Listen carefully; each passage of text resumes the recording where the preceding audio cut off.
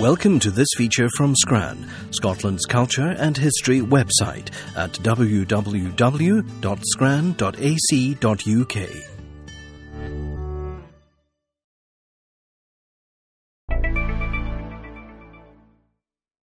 It's curious that the work of the architect and designer Charles Rennie Mackintosh, who was born on June 7, 1868, should exhibit so many stylistic similarities with the work of his contemporary Frank Lloyd Wright, the American architect, born almost a year earlier on June 8, 1867, despite there being no record of the two having met or communicated.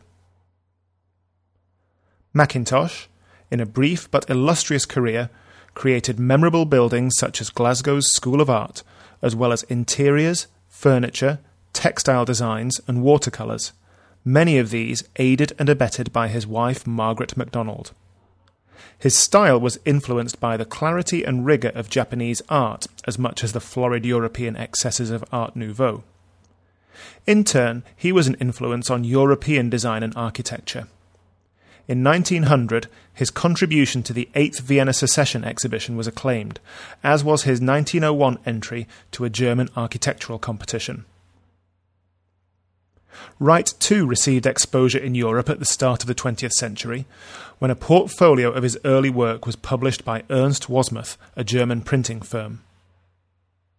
Both men, working in similar styles, had a profound effect on the emerging European designers at the turn of the century, and formed something of a link between the organic flourishes of the arts and crafts movement and Art Nouveau and the strictures of later 20th century modernism. The two men shared a desire to create total artworks, designing every aspect of a building, from the exterior architecture to the light fittings, furnishings, glass design, and textiles. Both worked closely with trusted associates, Mackintosh with his wife, as well as with Herbert and Francis McNair, and Wright with sculptors and painters such as Richard Bock and Orlando Giannini. Like Mackintosh, Wright was an avid admirer of Japanese art and culture, and amassed a large collection of Japanese woodblock prints during his lifetime. Like the Art Nouveau artists operating in France and Belgium in the late 1800s, and like Mackintosh and his associates in Glasgow, Wright often incorporated abstracted natural forms into his work, although again, as in Mackintosh's work, this affinity for organic forms was tempered by his use of simple lines and shapes. As an example of their similar approaches to interior design, compare the office Wright designed later in his career for Edgar Kaufman in Pittsburgh, with Mackintosh's design for one of Miss Cranston's tea rooms in Ingram Street, Glasgow. Both united the furnishings with their surroundings through colour, materials and shapes. Both used geometric wood panelling to enliven the space, and both created custom-designed furniture for their interiors. The severe high-backed chairs that Mackintosh designed for the Hill House in Helensburgh, as another example, are comparable to the chairs that Wright specified for the Ward Willits House in Highland Park, Illinois, USA.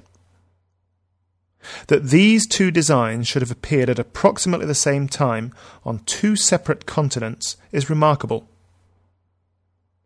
One explanation for the similarities between the two men's output was the increasing speed of international communications at the end of the 19th century, and the increasing prevalence of the media. It's known, for example, that Wright's office in America subscribed to the British publication The Studio, and as such may have seen Mackintosh's work in its pages. By the 1920s, both architects' work was out of favour. A lack of commissions forced Mackintosh and his wife to decamp to the south of France, while Wright moved to Wisconsin and was widely considered to be a spent force in architecture.